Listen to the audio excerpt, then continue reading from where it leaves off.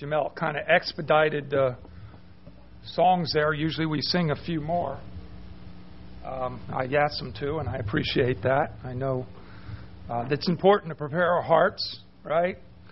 But we have a lot to do tonight, and I think I felt like he was looking at me, and he must have been like, oh, he really wants to get up here.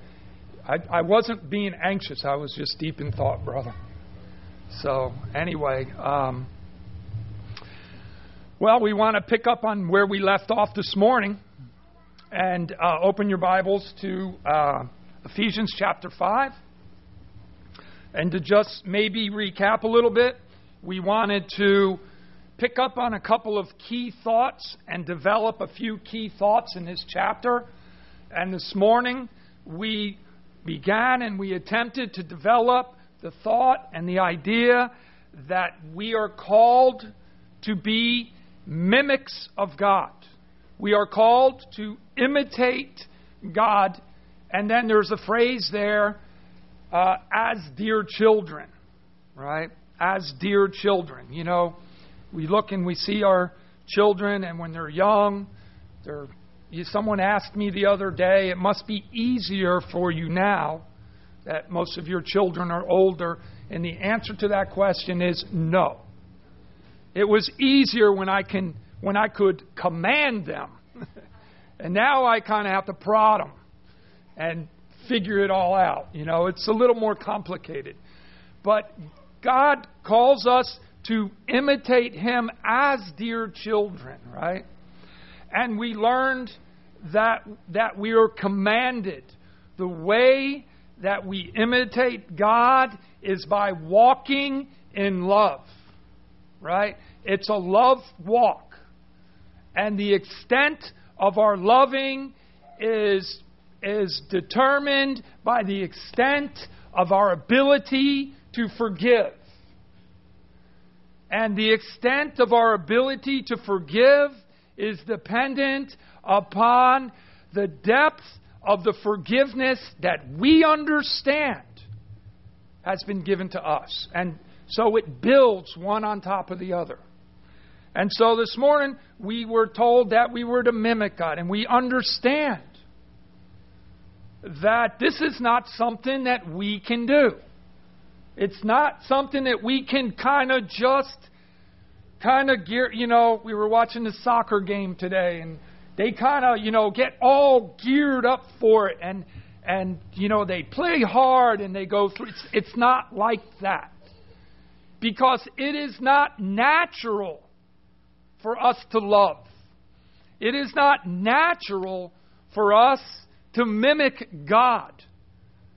It's quite unnatural because the Scriptures teach us that we're born in sin and that the heart of man is continually evil and has all kinds of wickedness.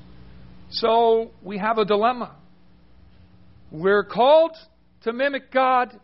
We're called to be imitators of God. We're called, commanded, not requested, not suggested, but commanded to walk in love via forgiveness and being forgiven. But we can't do it in our own strength. And so this evening, we're going to find out how it is accomplished in the Christian's life. How does the Christian walk in love? How does the Christian mimic God? And look with me, if you would, to Ephesians chapter 5. And we're going to read verses 18 through 21. And here we're going to develop the thought that we are to live a Spirit-filled life.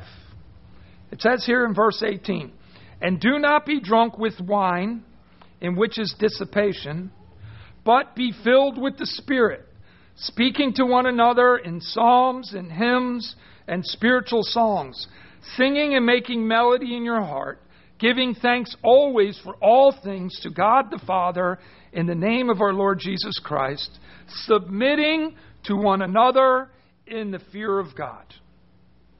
And this is such a wonderful, fantastic passage.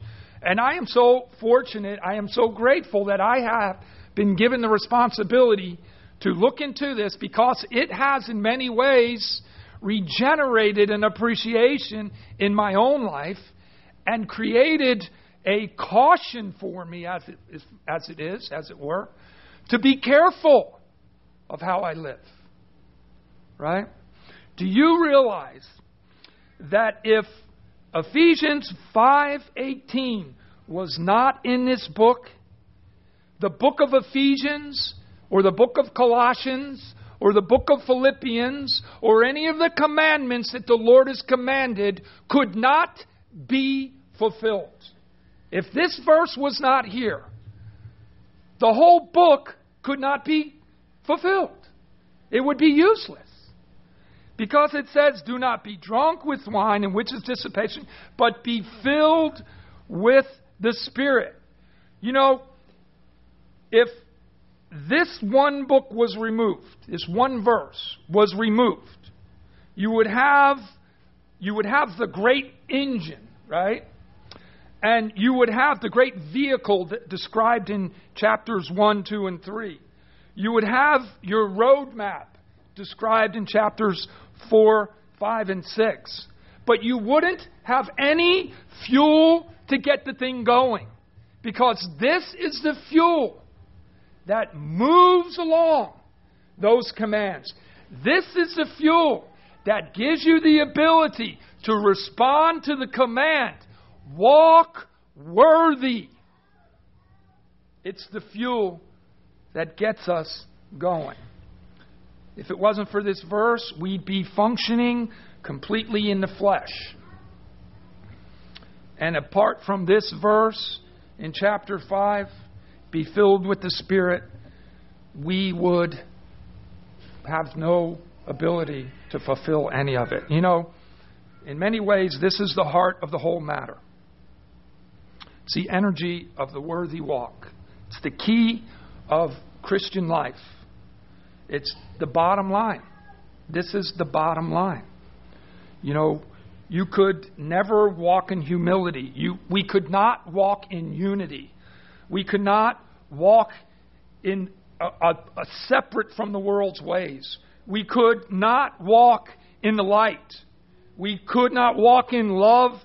And definitely, you couldn't walk in wisdom unless you are energized by the Spirit of God. It just is not possible. The life of God in the soul is the only thing that can produce this kind of living. The life of God in our soul. You see how this works out? Such a fantastic, pivotal verse. A Christian must do it, whatever he does, he must do it in the power of the Holy Spirit. Now, what does it mean to be filled with the Holy Spirit? And it's kind of confusing in our contemporary society, isn't it? What does it mean to be filled in the power of the Holy Spirit? Many people would think that it's some kind of a divine zap, you know? There's this thing that happens to you, and you saw it on television. Hits the guy's head and falls back. You know, that's how some people being filled with the Holy Spirit. Some think it's speaking in tongues. If you speak in tongues, you got it. If you don't speak in tongues, well, you know, you don't have it. And they sort of isolate you, you know, and they zap you, and you're zapped and you're unzapped, and you know, it's kind of an ecstatic experience. You've seen it, right? That's how some people think it is. There are people on the one hand who say it's when you get some ecstatic zap. But then, all the way on the other hand, there's the other people who say it's some stoically just a simple recognition. And it never really has any effect or any position. It has nothing really. It's just something that happens. Well, the fact of the matter is, and I think most of us here will agree, if not all of us, that both of those positions are wrong. Because that's not what the Scriptures teach. It's not a stoic kind of a thing, and it's not some kind of a ecstatic experience. It's not either one of those. The filling of the Spirit is, in fact, it's a very, very profound reality. And it's important for us to understand exactly what it is, to understand the best we are able to. And that's what we're going to attempt to do tonight. Now, first of all, we want to look at the contrast that we have here. And by the way, this whole chapter is contrasts, right? There's contrast. There's be imitators of God, but don't be the fornicators. Don't be this, And then here we have the contrast. Do not be drunk with wine, but be filled with the Spirit. And we need to point out, as I did this morning, that drunkenness, in the time when this was written, drunkenness was a method used by the pagan religions to induce a supposed communion with their deities. And this is what he's talking about. In other words, it wasn't a social issue. Like when we talk about drinking, it's more of a social issue. But here it wasn't. He's talking about it primarily, although, certainly it is true. Before you were a Christian, you were getting drunk, right? But now that you're a Christian and you become a Christian, you shouldn't get drunk. Because it's not fitting for the believer to be drunk. And it is a true social element. But here it is more than that. It's a theological issue, and this is what he really focuses in on. The pagans, they'd be drunk, and they felt that it would induce some kind of a high religious experience, a consciousness to help them commune with their gods. And Paul points out that the Christian doesn't find his joy there. Paul points out that the Christian finds his joy. We find our exhilaration. We find our communion with God. And the basis of our worship, the motivation of our fellowship, is being filled with the Holy Spirit. That's the contrast. Now, this particular contrast is common in the Bible, in the Scriptures, and matter of fact, we'll look at a couple of others. We'll look at one in particular. If you'll turn over to Luke chapter 1. Luke chapter 1, and we're going to be looking at John the Baptist. In Luke chapter 1, verse 15, this is just an example. It says in Luke 1:15, and this is regarding John the Baptist. It says, "For he shall be great in the sight of the Lord." Right? He shall be great in the sight of the Lord. And here's one of the things that will characterize him as being great. It says here, "And shall drink neither wine nor strong drink. He will also be" what? "Filled with the Holy Spirit, even from his mother's womb." And that's the same contrast that the Apostle Paul is talking about. The same kind of a thing. He's not going to be a drinker. He's going to be Spirit-filled. He's not going to have his religious attitudes induced by wine or strong drink, but by the Spirit of God. And he will not be influenced on the inside by drinking, but the influence on the inside is by the Spirit of God. Do you see the contrast there? He's not going to be motivated with what alcohol does to his brain, but by what the Spirit of God does to his mind. It's awesome to think how practical this is. In other words, he's going to be guided by the Spirit of God in contrast to that which guides so many people in their drunkenness. So let's go back over to Ephesians chapter 5 and verse 18. Go back over to Ephesians, and that's just some groundwork here we're setting. Ephesians chapter 5.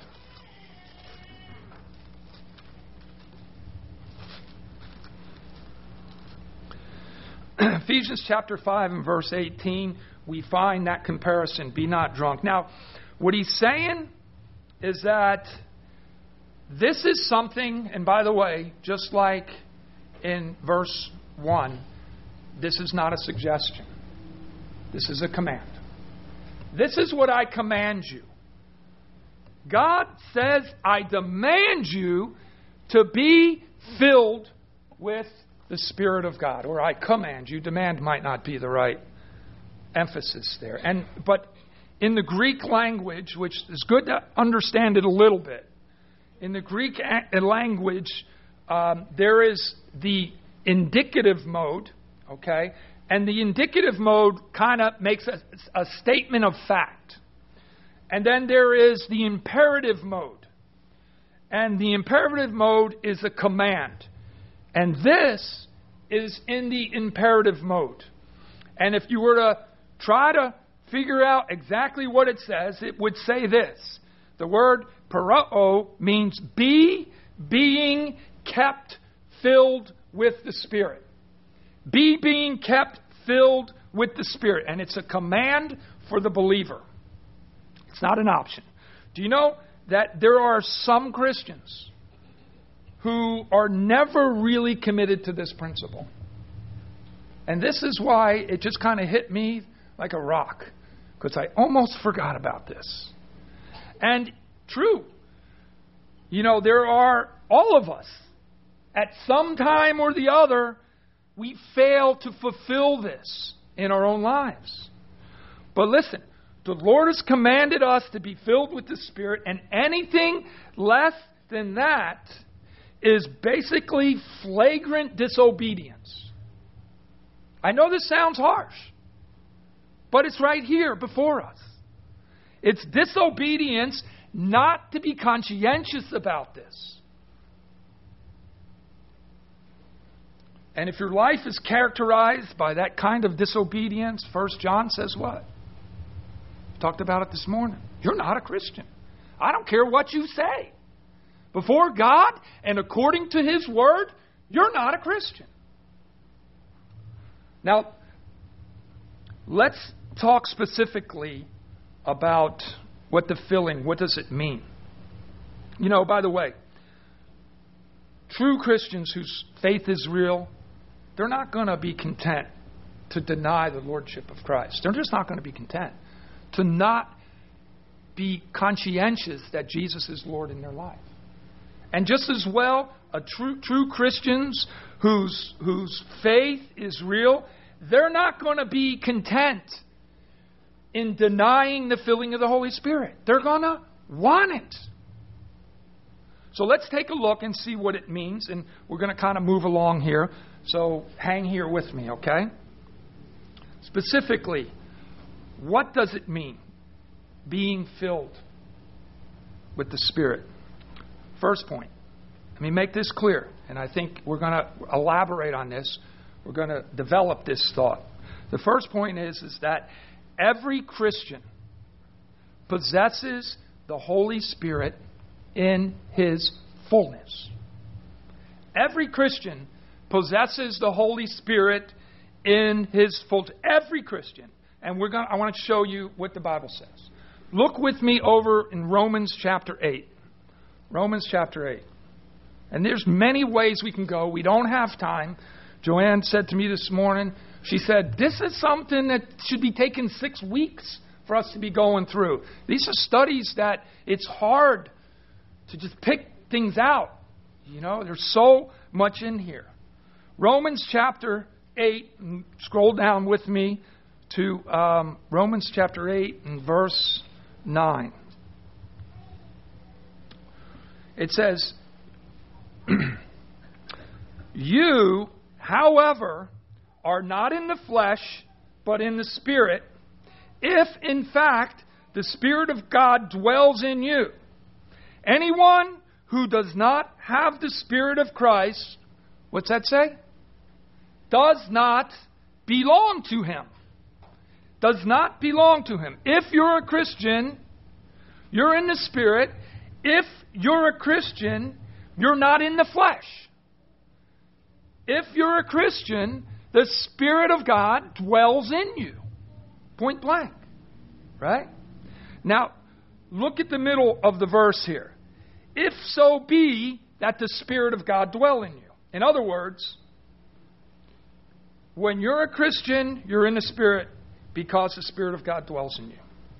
And then at the end of the verse it says, now if any man have not the Spirit of Christ, he is none of his. See? It's very clear. It's uncomplicated. If you don't have the Holy Spirit, it's not that you're carnal. We're not going to even go there. It's not that you're carnal. It's that you haven't gotten Him. And it's not that you haven't gotten Him yet.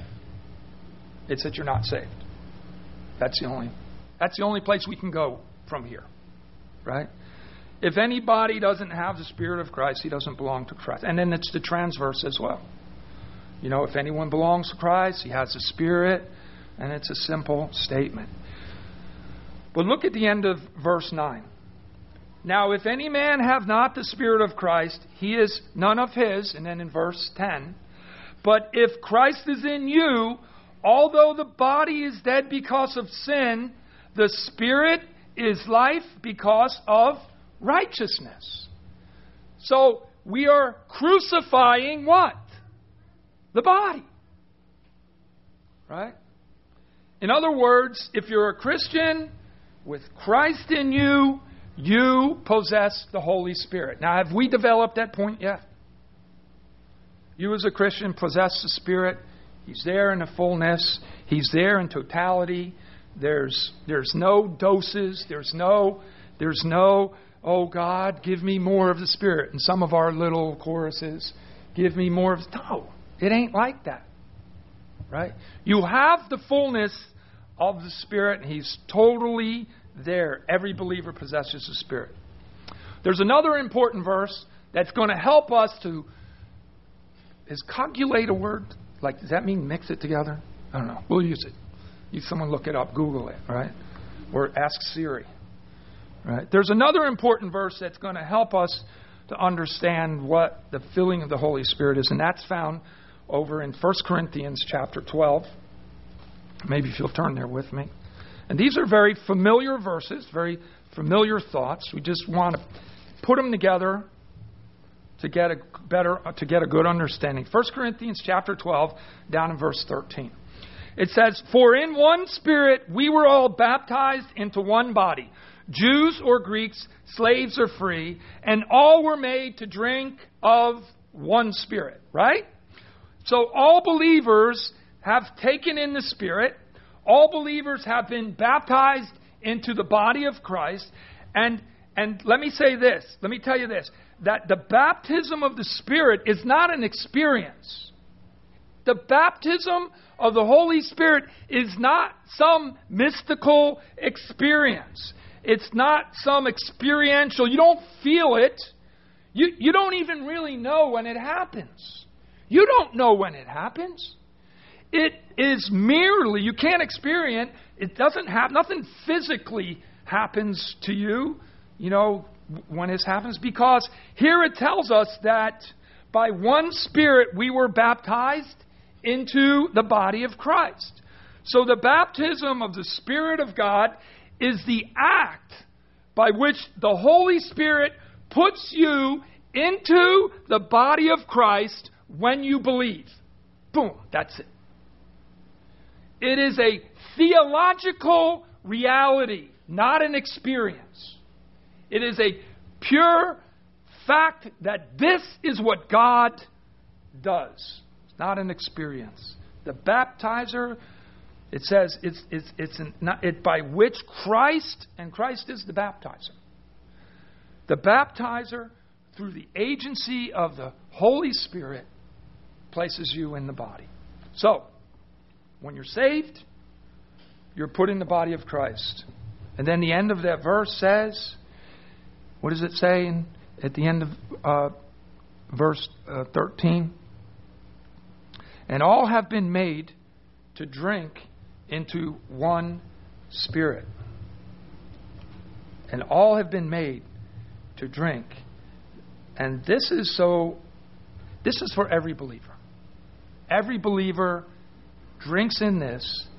It says it right here. Now, go back. We're going to look at another verse that kind of hopefully moves us closer to an understanding. We'll stay in 1 Corinthians, and we want to go to chapter 6. 1 Corinthians chapter 6. And verse 19. 1 Corinthians chapter 6, verse 19. And here the Apostle Paul was talking to the Corinthians about their immorality. And, they were, like the Ephesians, committing all forms of, immorality, both spiritual. They had idol worshipers. There was drunkenness. There was just all kinds of corruption going on. I mean, if you want to know, if you want to do some fascinating study the history of the Roman Empire in the beginning days in before Christ, like 500 BC. It was a corrupt place. It was a brutal place to live. And the Apostle Paul is talking to the Corinthians, and of course the Roman Empire had such a huge influence on the whole known world at that time. All of that influence just kind of flowed into those cultures. And he's telling them and talking to them about their immorality, about their lifestyle. They were committing fornication. They were harlotries, and they were just doing all kinds of rotten evil, kind of like today, right? And you would expect the Apostle Paul to say something to them like, well, why don't you get the Holy Spirit so you can get your life straightened out? Because we're commanded to have the Holy Spirit, right? You would think he would say that, but he doesn't say that. Look over in 1 Corinthians 6:19. He doesn't say that. He doesn't say, you Corinthians, you need the Holy Spirit. If you would just get the Holy Spirit, this wouldn't be such a big problem. On the contrary, what does he say? What? Know you not that your body is the temple of the Holy Spirit who is in you? He says, you better stop acting like that because you're defiling the Holy Spirit. The Spirit of God that's in you. That's what he's saying. He's not telling them to get the Spirit. He's telling them you're corrupting it in your own life. And so, the body is a temple of the Holy Spirit. He says, don't you know you're defiling it? You see, even when Christians live in sin, the Holy Spirit is still there. Right? The Holy Spirit's still there. He's there, he's just being defiled. Right? If you want to see another verse, look over in Ephesians chapter 4, verse 30. It says, grieve not the Spirit of God. And 1 Thessalonians 5:19 says, quench not the Spirit. You quench the Spirit of God. You can pour the water of sin over the fire of holiness. And that's what he's telling them here. You can grieve the Holy Spirit. So, you see, every believer possesses the Spirit. Is that clear? We're clear with that, right? If any man have not the Spirit, he's none of his. Every believer is baptized into the body. He drinks of the Spirit. Every believer is the temple of the Spirit of God. Okay. So what does it mean to be filled? Did we already discuss that? No, we're going to do that now. Well, in the first place, it's the very opposite of the pagan kind of filling. The pagan ecstasy. It's the very opposite. And the verb, it's a verb form, be filled. And literally, it's a present tense passive. And we already talked about it. It means being kept filled with the Spirit. And the idea of being kept, it's a constant. Being kept. It's a constant. You don't say, oops, I'm filled with the Holy Spirit. I guess that's it for the rest of my life. It doesn't happen like that. Right? Be being filled, be being kept filled moment by moment by moment, day by day by day. It's not once and for all in that sense. It's not a zapper here and there. It's a moment by moment by moment by moment activity. You may be baptized into the body. You may be indwelt by the Spirit. You may be sealed by the Spirit unto the day of redemption. But you know something? You can live your Christian life in defeat if you don't know what it is to experience the filling of the Holy Spirit. The moment by moment, be being kept continually filled. And that's what the idea is here. It expresses the idea of a moment by moment continual work. Now, the word plereo, or plerao, it means, it was used in the Greek world, it was used of a wind filling a sail and billowing the sail out and moving the ship along. When we say that the sails are filled with the wind, that's what Paul's talking about here. It's to be carried along, to be moved along, to have the thrust of your life, to have the energy of your life and the pressure of your life be the power of the Spirit of God. That's one way to think about it. Another way, this is kind of defined and understood, is a way that it's used, and that's the idea, and I'm sure you're familiar with these, with pleroo, is permeation. And the best illustration for that would be what? Salt, right? Salt. And salt permeates. And in fact, it permeates in such a way that if you put enough salt on something, it will preserve it, right? Right?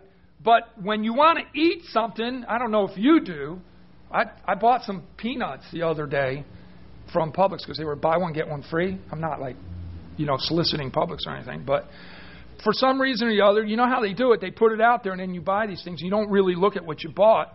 And the ones I got, it was so disappointing. They were lightly salted. Who eats lightly salted peanuts? I want some salt on them things. So the idea is you put salt on it, and what does it do? It gives it flavor. It brings it out. It permeates the whole thing so that the whole thing is flavored. And that's the idea here. Your life is to be flavored by the Spirit of God. And when people rub up against you, they go, he must have been around Jesus. Right? You like to be accused of that? I hope so. So that's the second use. But the idea here, that the dominant thought here in the mind, as compared with the gospel record particularly, the dominant use of pleroo is to speak of control. To speak of total control. And that's the idea he has here. You got the idea of moving along. You got the idea of permeating, right? But here he says, be in total control of the Holy Spirit. Now you're probably thinking to yourself, this guy is a fanatic. What are you talking about? How does that work? And we're going to get to that, okay? But I want to give a couple illustrations to help us wrap our mind around this. Turn with me, if you would, to Matthew chapter 4 and verse 1. Matthew 4, and believe me, when I was studying and I ran across some of these ideas, I was blown away by this. Matthew chapter 4 and verse 1. Matthew chapter 4 says this, verse 1 says this. Then was Jesus led up by the Spirit into the wilderness to be tested by the devil. So Jesus was being led up by the Spirit. Here's the Holy Spirit operating in the life of the Lord Jesus. And the Holy Spirit led Jesus. Right? Now, go with me, if you would, to Luke chapter 4. Same situation. It's the same the same, the same thing, the same situation, the same incident. In Luke chapter 4 and verse 1.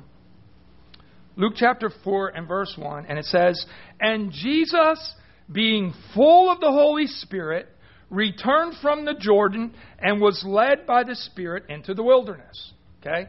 So he's being led by the Spirit. Now, what was the condition by which the Spirit led him? What was Jesus' condition in Luke chapter 4? He was what? It says that he was full of the Spirit, right? He was full of the Spirit. You see, what being filled with the Spirit means? It means to be led by the Spirit, to be controlled by the Spirit. Now, let's go to one more. Mark chapter 1. Mark chapter 1.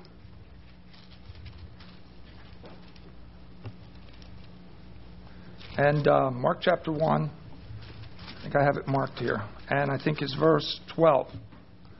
Mark chapter 1, and here again we have the same incident, the temptation of Jesus. And in Mark chapter 1, verse 12, it says, "And immediately the Spirit," and it uses the next word it uses, the Greek word is ekbalo. And balo means to throw. And ek is the Greek verb for out. So he says here, and immediately the Spirit drives him into the wilderness. Okay? And that's a really strong word, ekbalo. Just think about it. He drove him into the wilderness. He thrust him into the wilderness. In other words, Jesus himself was under the power, the control of the Spirit of God. So the Spirit of God literally drove him where he wanted him to go. The third person of the Trinity. It's amazing to think of that. He was controlled by the Spirit of God, and that's why later on, when they would come up to him and they would accuse him and they would say to Jesus, "What you do by the power of Satan." You know what Jesus responded to them? He says, "You're not blaspheming me. You're blaspheming the Spirit. You're blaspheming the Holy Spirit." Why? Because he was led by the Spirit of God. You see? It's powerful when you think about it. Listen, to be filled with the Spirit, it's that same thing. It's the idea of being driven by God, of being moved. And there's not a lot of people who are like this. There's not a lot. I miss Rachel. Being moved of the Spirit of God, of being permeated by the Spirit of God, of being controlled by the Spirit of God. That's the issue we have here. Now, I want to show you something else. Unless you're that way, in some way or the other,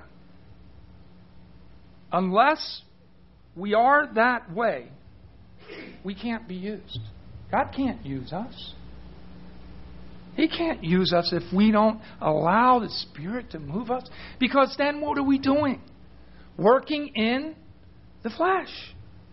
It's a waste of time for God to try to work in us. Because we're sinners. Functioning in the flesh, you know what that reaps? A big fat zero. You get nothing. You get nothing. And whenever the Lord wants to do a job, whenever He wants a job done, do you know who He looks for?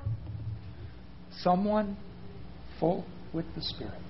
And let's look at a couple of illustrations. In Acts chapter 6, and you don't have to go there, but I'll just let you know. Acts chapter 6 and verse 5, they needed someone for a special job. Right? And so, what were the qualifications? Acts chapter 6 and verse 5, it says, "And the saying pleased the multitude, and they chose Stephen, a man full of faith and of the Holy Spirit." Why did they choose Stephen? Because he was full of faith and full of the Holy Spirit. And then later on in chapter 7, In verse 55, it says, but being full of the Holy Spirit, but he, being full of the Holy Spirit, looked up steadfastly into heaven and saw the glory of God and Jesus standing at the right hand of God. And let me tell you something. Do you know why God uses people filled with the Holy Spirit? Because if it comes to the point that you're going to be stoned to death, you aren't going to be able to handle it on your own. You need some help. And that's the work of the Holy Spirit. And that's what happened in the life of Stephen. You say, well, what's the meaning of the filling? Or that's the meaning of the filling, but how do I get it? And this is going to be the bottom line. How do I get it? Well, I'm going to give you a few other simple examples. You know, it's going to involve some things, and this is going to be challenging. I'm challenged. It's a scary place to go when you're so filled with the world stuff.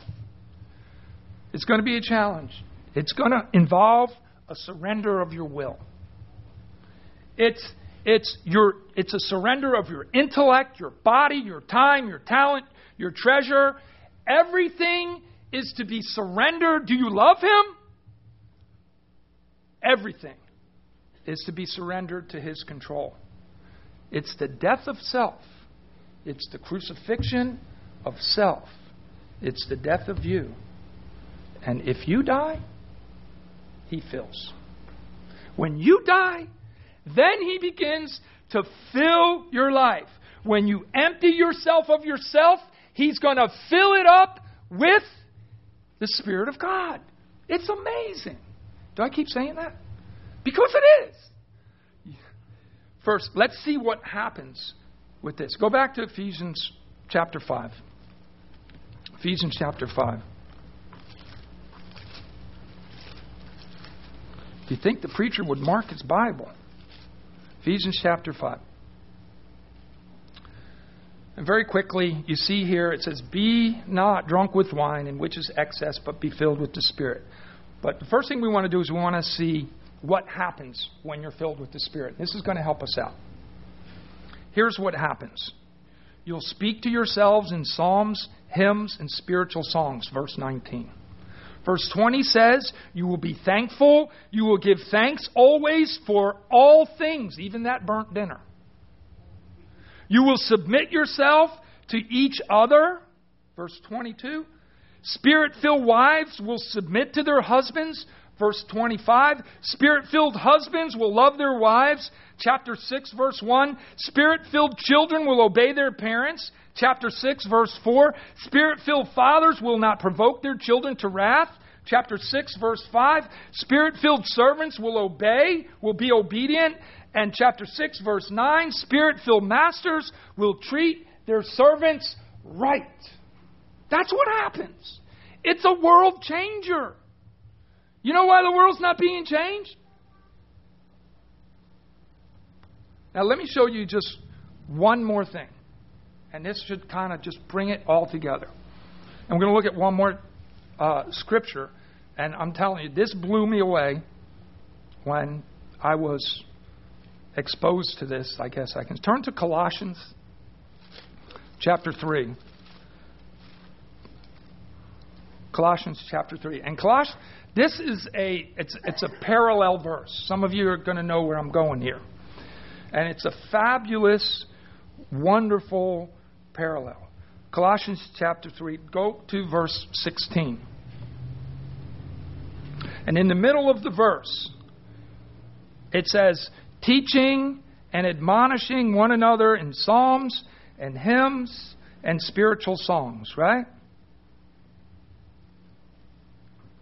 And that's exactly what Ephesians 5 was saying, isn't it?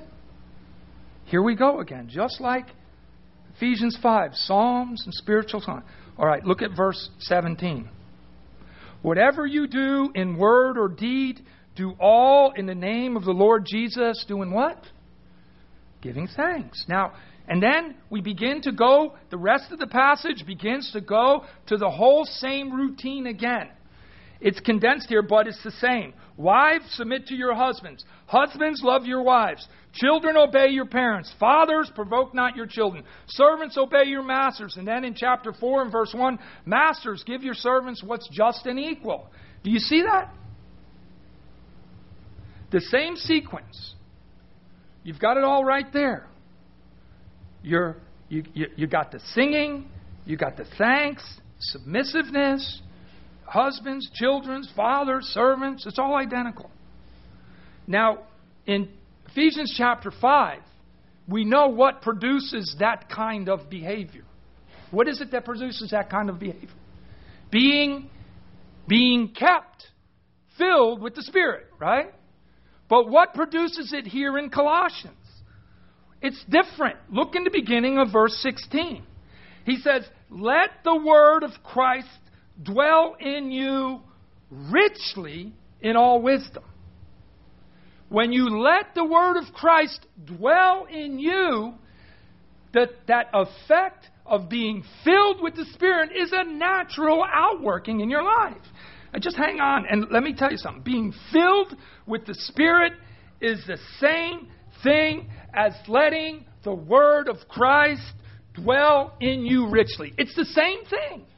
It's not that complicated to be filled with the Spirit. It's got to be the same thing because it has the same results. People say, oh, the filling of the Spirit, it's so mystical. It's ununderstandable. Not understandable. No. The filling of the Spirit is taking the Word that Christ has given us and letting it dwell in our hearts. Is that amazing? If you want to be filled with the Spirit, feed yourself on the Word of Christ. That's as easy as it can be. Is it that hard? Feed yourself on the Word of Christ. And as you're fed and as you're filled with the Word and its results indwelling in you, it says the plusios, it abundantly, richly, the fullness. You'll find yourself coming under control of the Spirit of God. Who's the author of the Word of Christ? The Spirit is. The Spirit is. And when you pour the Word in, it becomes the thing that controls us. This is a very wonderful thing for me to relearn. It's a simple thing, and there's no reason for us to make it confusing. So when we're commanded to be filled with the Spirit, can we do it? It can be done, right? Not on our own, but as the words of Christ fill our spirit and it begins to dominate our life. If you want to know what it is to be Spirit-filled, then feed yourself with the Word of God. Because when the Word goes in, the Spirit has that truth with which He can give you the direction and the guidance to live a happy Christian life. Right? That's wonderful. Let's pray. Father, we thank you for your word. We thank you for the powerfulness of it. We thank you for the simplicity. We thank you that you haven't given us commands that we cannot perform. We thank you, Father, that the Spirit of God, as it richly grows in us, as we study on your word, we can learn to be controlled by the Spirit. And what a great place to be. I don't want to be in charge anymore anyway, because I know how to mess it up. Thank you, Lord Jesus, for the work of the Holy Spirit. In His name I pray. Amen.